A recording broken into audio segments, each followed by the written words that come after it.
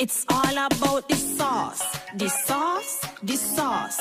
Boy, come and taste the sauce. The sauce, the sauce. She want give you junk food, I will give you sauce. Hello, what's a guan, and welcome to TeaNTawk, our podcast for moms where we discuss hot pepper topics, chat with notables, influencers, and share our everyday lives with you each week. We're all native Brooklyn, Caribbean, American moms living in the suburbs and giving you a dose of how we navigate life in the hood, motherhood, sisterhood, childhood, the neighborhood. We hope you enjoyed this week's episode. If you do, like, share, subscribe, and comment.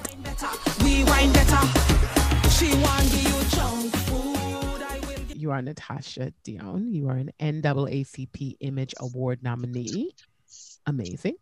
You're a lawyer, a law professor, mother, wife, and author of the critically acclaimed novel Grace and founder of The Redeemed. And then there's another novel, which is to be released in 2021, which we'll hear more about as we have our conversation today with you. Welcome to TeaNTawk, Natashia. Thank you so much, Colette. I'm so happy to be here. Is it Colette or is it Colette? Like, how do they pronounce Colette? You know what? It's supposed to be Colette. Oh, but, okay. you know, growing up, I didn't like it, you know, Oh. so I just tell everybody to call me Colette.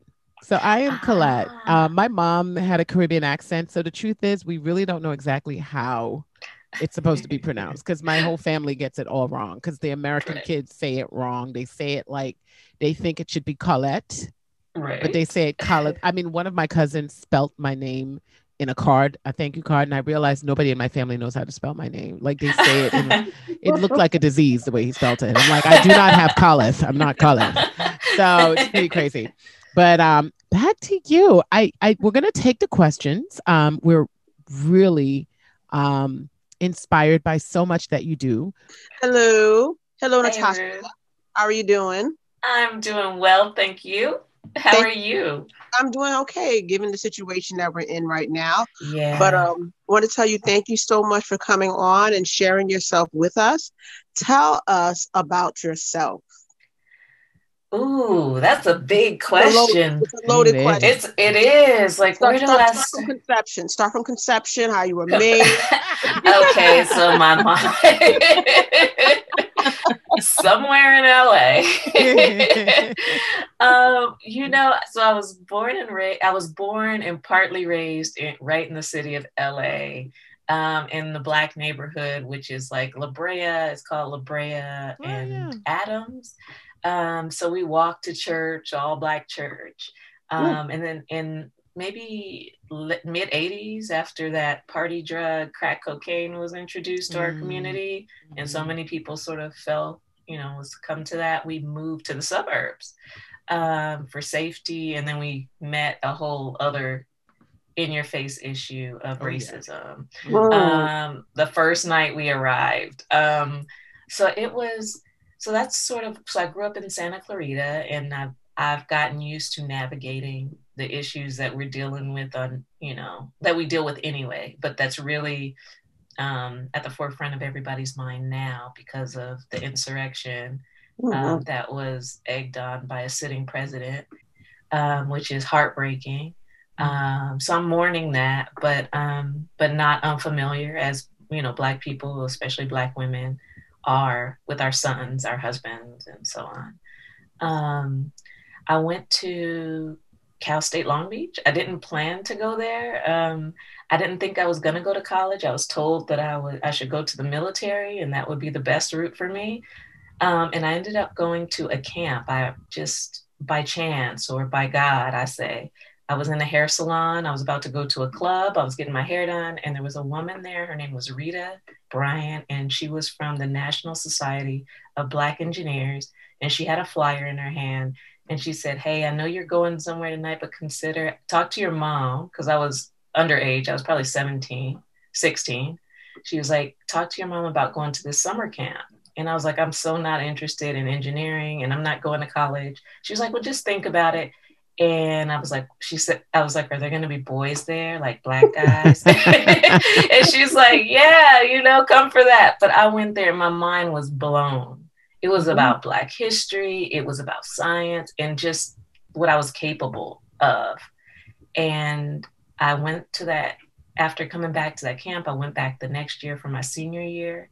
I was a C student at that point. I was getting A's my final year, but it was a little too late after being in high school. And I got accepted into Cal State Long Beach on a special program.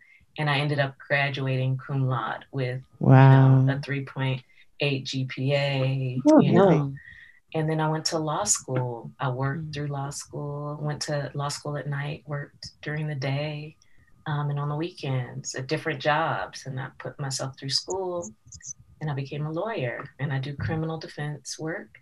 And now I do work on people who have been incarcerated for a very long time, trying to get them out. And also people who've made mistakes, to help them erase their record so they can move on without the stigma of that past. Oh, that's amazing. Yes. I commend your commitment, because I couldn't even go to law school. Wow. I always wanted to do law, but it just seemed a little intimidating for me. Perhaps I should have gone to the camp you went to. Yeah, that might have helped. I did pre-law in college, and I like the you have to read all of every single case, and the cases that were interesting were great, but the ones that were boring were so boring. Right. I was like, so no, true. I can't do 3 years of this. That was bad. My parents, of course, being Jamaican, were heartbroken.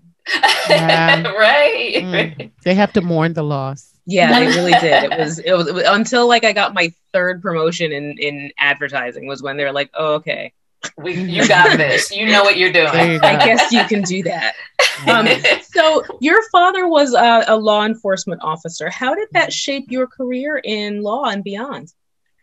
You know, he had gone to law school and had that same experience. Like, I can't do this.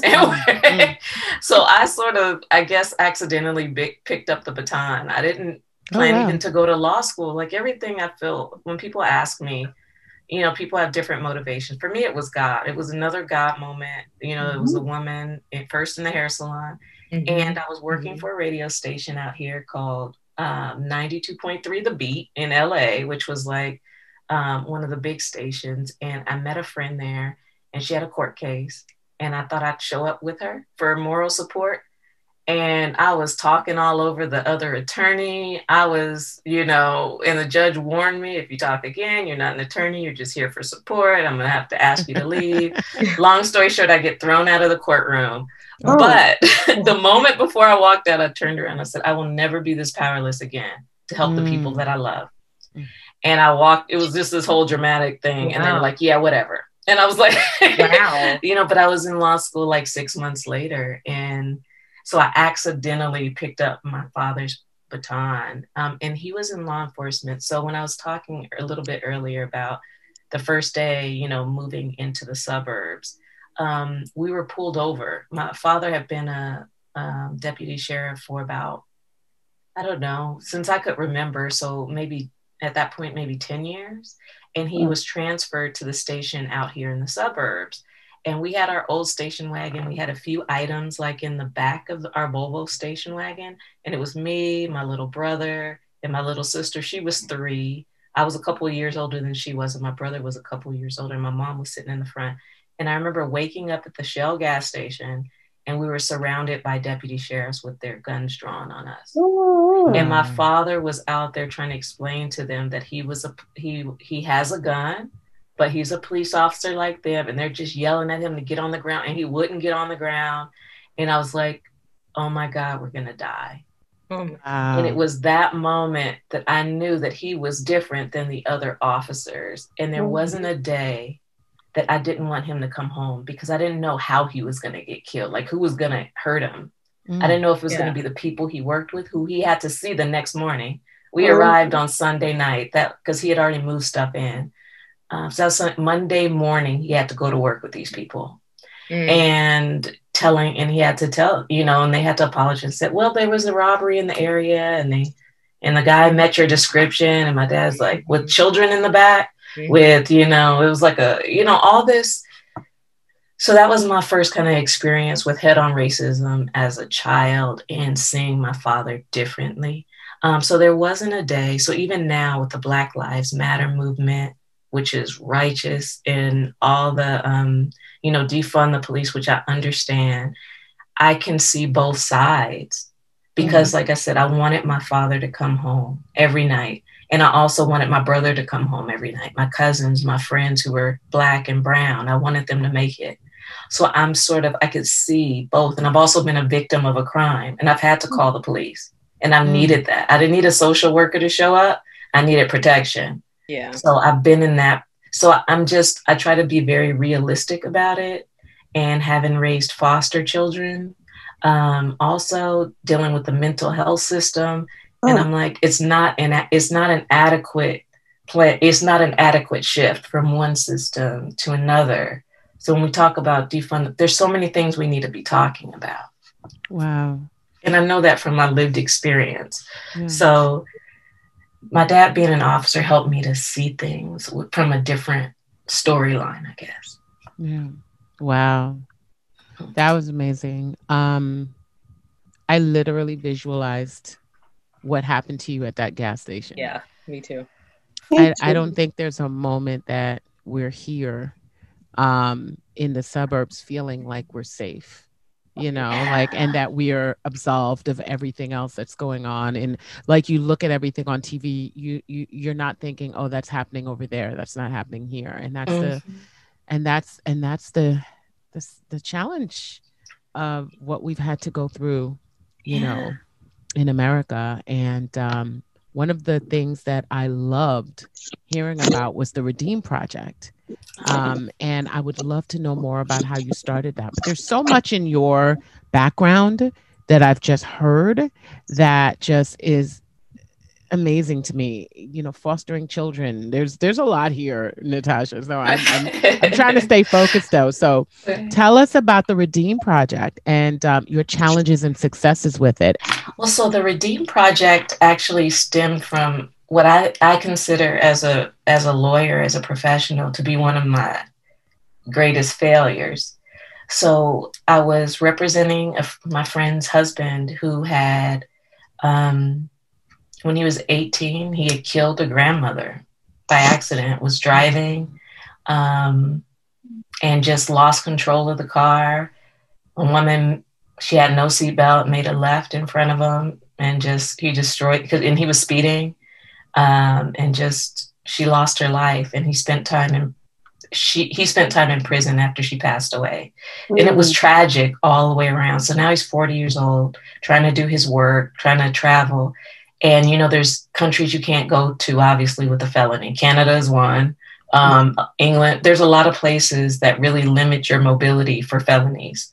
And he had to live with this. Even though he was very high in his career, it was difficult for him to even, because you have stuff around the country. The world is so much smaller now. You go everywhere.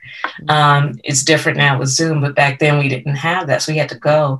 And I remember being with him, and I was like, okay, well, this is a death that you caused, so it's going to be difficult to get it expunged and erased and sealed.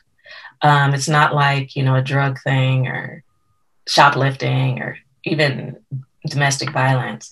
So I said, it's going to be really difficult. So let me put this together. All you have to do is retell the story, what happened that day, and tell me if you're sorry and things like that.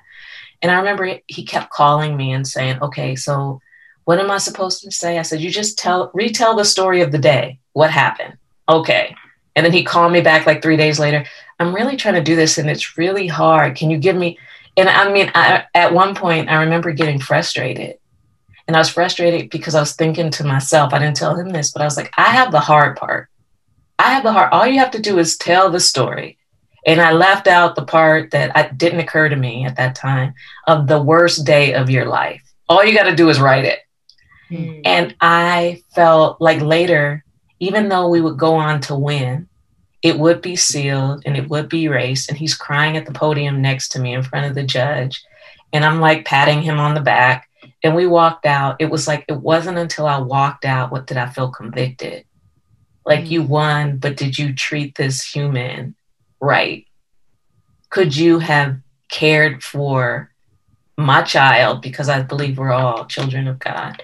I was like, did you care for him the way that you would have wanted to be cared for? And I knew that I hadn't. So I felt empty. So I started Redeemed to be able to pair professional writers with lawyers. So the professional writers who know what it's like to walk through pain and tell the story in a logical way. And we have that empathy and that compassion. Because when I'm in my lawyer brain, I'm just sort of out there like, go get them. It's like a different person. And I couldn't tap into the compassion that I needed to help him. And I felt so guilty. So I started Redeemed. He doesn't know this, but I started it because of that experience. Like, he's happy. He's moved on with his life. He's doing these great things. He sends me thank you cards and things. But I felt guilty. So I started this to help people like him. So that's where Redeem came from. And so we've been erasing records, and we just started the Clemency Project to help people who've been in prison for a long time. Are you working at all with Kim Kardashian? You guys happen to be in the same place. I know she's involved with a lot of this stuff, so that's why I'm asking. No, I don't know Kim Kardashian. I'm glad that she's out there because and that she's doing the work. However people feel about her, the fact is that people who do this work, like, we're not paid for this. So even as an attorney, we're volunteers. Everybody working in clemency work are volunteers. They're lawyers who are already overworked, who have a passion and a heart for it, who are like, you know what, I'm going to take my weekend with my family and I'm going to spend it working on this case. So, and it's everybody. It's whether it's Kim Kardashian or John Legend. I worked with somebody that he recently helped to get clemency. So it's just a heart thing. Like, it's the right thing and nobody's paying attention to you or what you're doing because it takes a long time. So it's not like sexy unless you're Kim Kardashian and you get that success that happens like that. But usually it's a long walk and it doesn't always turn out like you want it to. Wow. So amazing. So all the great work that you're doing, and you have this novel, Grace, and we know that you have a new book coming out. Congrats on that. Can you tell us a little bit about it? We know it's coming out in November. Is that right? Yeah, that's right. Thank you so much for asking about it. So it's set in 1930 Los Angeles. So it's a Black woman who awakens to the fact that she may live forever just as she finds a love and a city worth dying for. So it's about our history. It's Black history in LA. It's not Hollywood. People say, oh, it's the golden age of Hollywood. I'm like, okay, so tell me how many Black people you remember in those Hollywood films. But you know what? The fact is there were Black people here, a lot of Black people, Black, brown, Asian. So what was their life like to live in a city that worshiped, whiteness and white culture and things related to them, and we were erased. So I wanted to tell that story. So like, for instance, Charlotta Bass, who lived here, was the first vice presidential candidate for the United States of America. I know we talk about Kamala, which I'm proud of what she's accomplished, but it was actually Charlotta Bass out of LA, who was on the ticket, so just uncovering all that history and W.E.B. Du Bois and Hattie McDaniel and just what it was like to be just a brown face in the audience. I need to read that. I love that. I love the whole thing. I think one of my favorite books, and I tell these girls all the time, one of my favorite books that I've ever read was The Warmth of Other Suns by Isabel Wilkerson. Yes. And the story of the man who left Louisiana and moved to LA, it just literally warmed my heart to watch his whole life just kind of traject, and then, he went through a lot of challenges though. So the journey was just amazing. Can't wait to read that book. Oh, thank you. So, Natashia, you seem to be a very busy woman. Just many, many hats, doing a lot of things that are quite inspiring, helping individuals in the community as well as your family. I heard you earlier talking about your mother and your son. I would say you have a packed schedule. How are you able to balance this, given that we are also in a lockdown?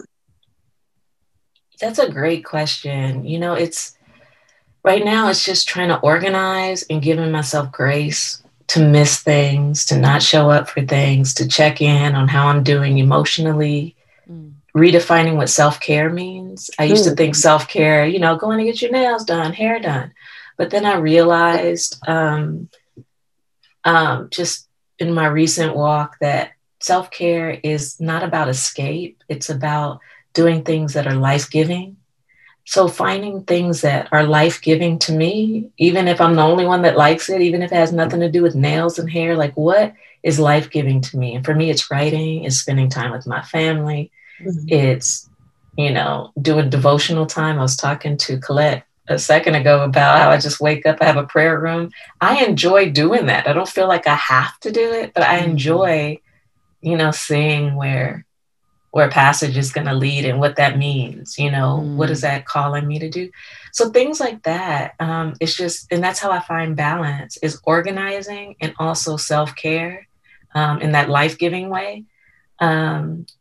And, you know, keeping my calendar, like everything has to be on my calendar. I have to set alarms for everything to remind myself, like, okay, I got it. Yeah, it's kind of hard these days too, being in the house and all the time. Yeah. Yeah. I'm like, wait, is it Tuesday or is it Wednesday? Oh no, it's Sunday. Yeah. Right. Yeah. So we always talk about how our ancestors have shaped our, you know, how we are as parents and, you know, what we do.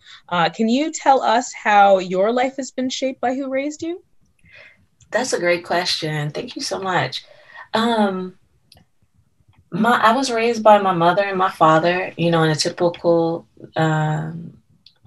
typical is not really the right word. I was just raised by my mother, my father, and for a period of time, my grandmother lived with us.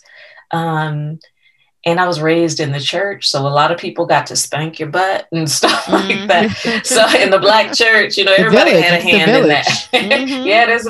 But also my track coaches, you know, I ran track, my basketball coaches, all of them spoke life into me and encouraged me. And that's what, to me, they're all part of that lineage. My cousins were mostly in Alabama, so all my other family is mostly in Alabama.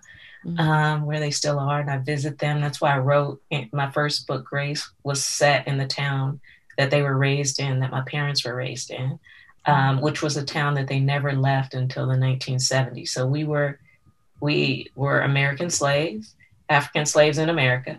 And once we were free, we stayed there, and in a way afraid to leave because it was the home of the Confederacy. And so when all these edicts were coming down, like, you're free, they were like, no, we're looking around, we're seeing this is not true, because they're still here. It has a president and everything. So we stayed pretty much in that same. So when I think about my ancestry, I think about how much resilience they have. And when I think about Black women or Black people, I think about how high functioning we are in trauma. So even with everything that's going on, even with all the stress we have, I thank God for that resiliency, because we are the survivors, you know, especially the ones who can trace their lineage back to that sort of devastation. We're the survivors. We're the ones with incredible resiliency.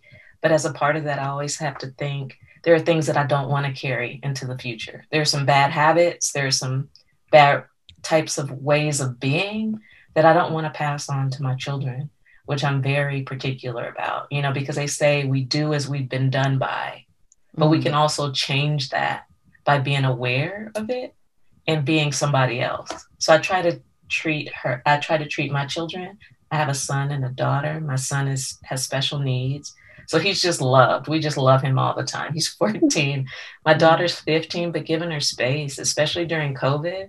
Because what I remember about trauma, including my own, is that what I remember most are the way people made me feel, the way they loved me, the way they said a good word to me. That's what she'll remember in this time of COVID about home life. Even though the world is burning down, she doesn't have her homework done. She'll remember that I was like, okay, well, let's talk about this. What can I do to help? That's what I want her to remember.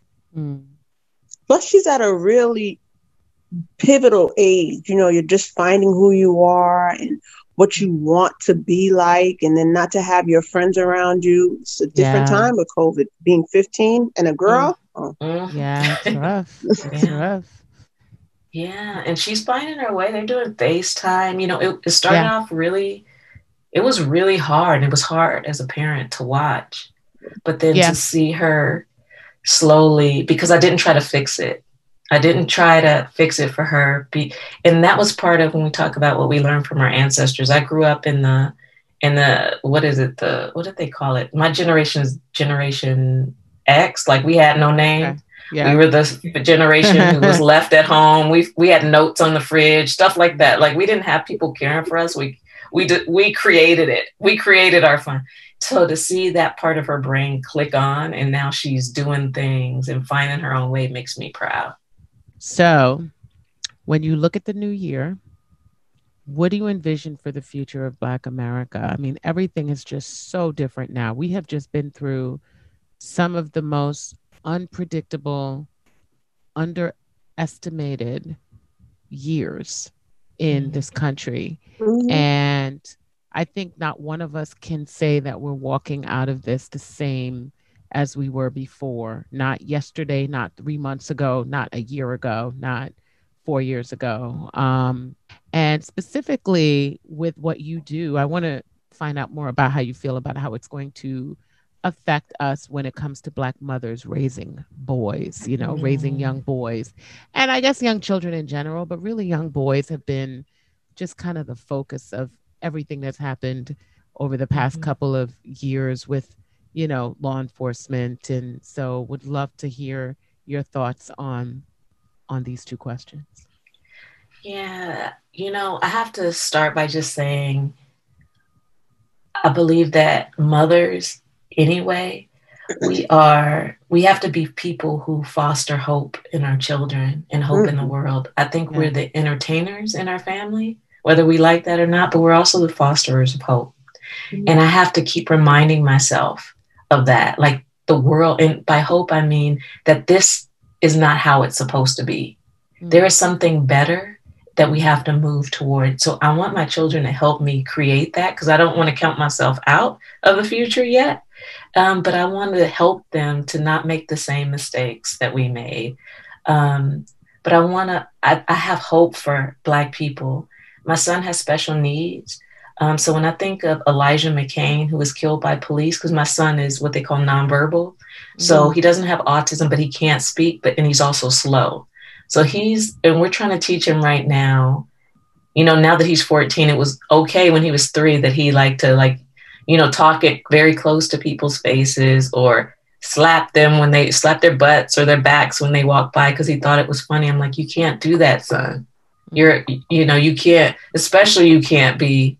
And I'm afraid for him for his disability. And I think about the video, listening to what happened with Elijah McCain, which was the last video I could listen or watch. And he's saying, I'm not like that kind of Black guy. You know, he's high functioning or autistic. And he said, I'm not that kind.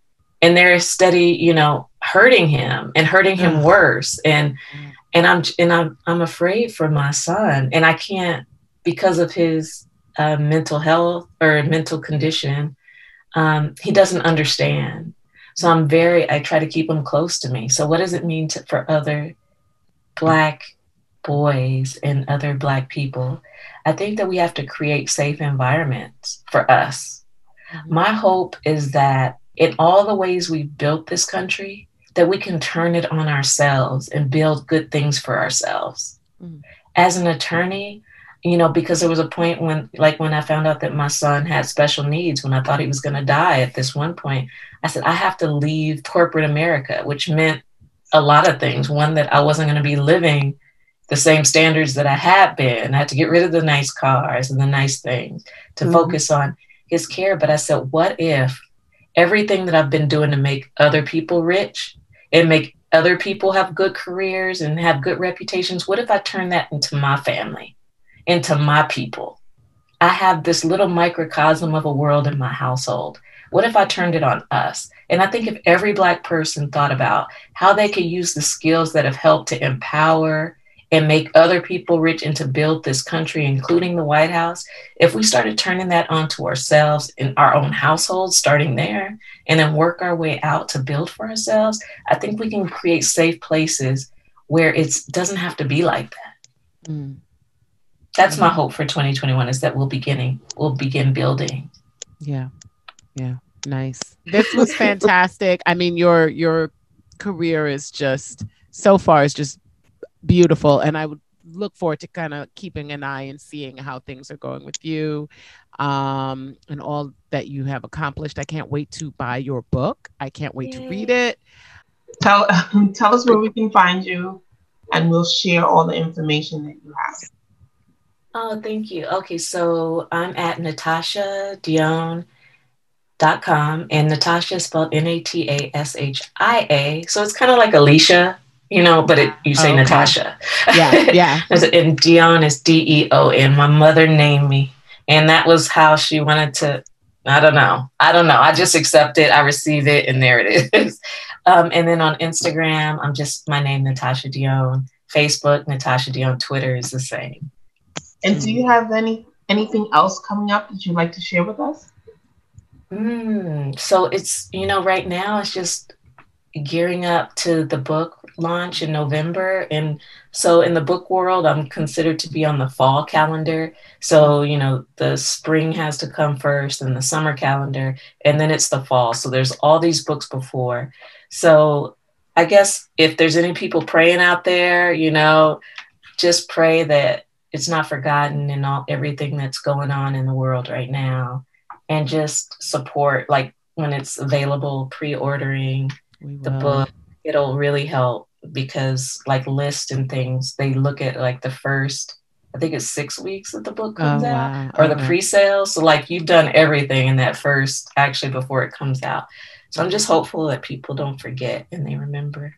We are never going to forget you. How could we forget you? Thank you so much. But thank you. Thank you so much. Thank you. you. And I hope you guys do well in this season. And I know it's crazy, but I'm cheering for you.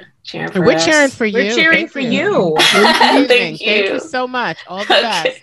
All right, you too. This was amazing. Thank you. It's all about the sauce. The sauce, the sauce. Boy, come and taste the sauce.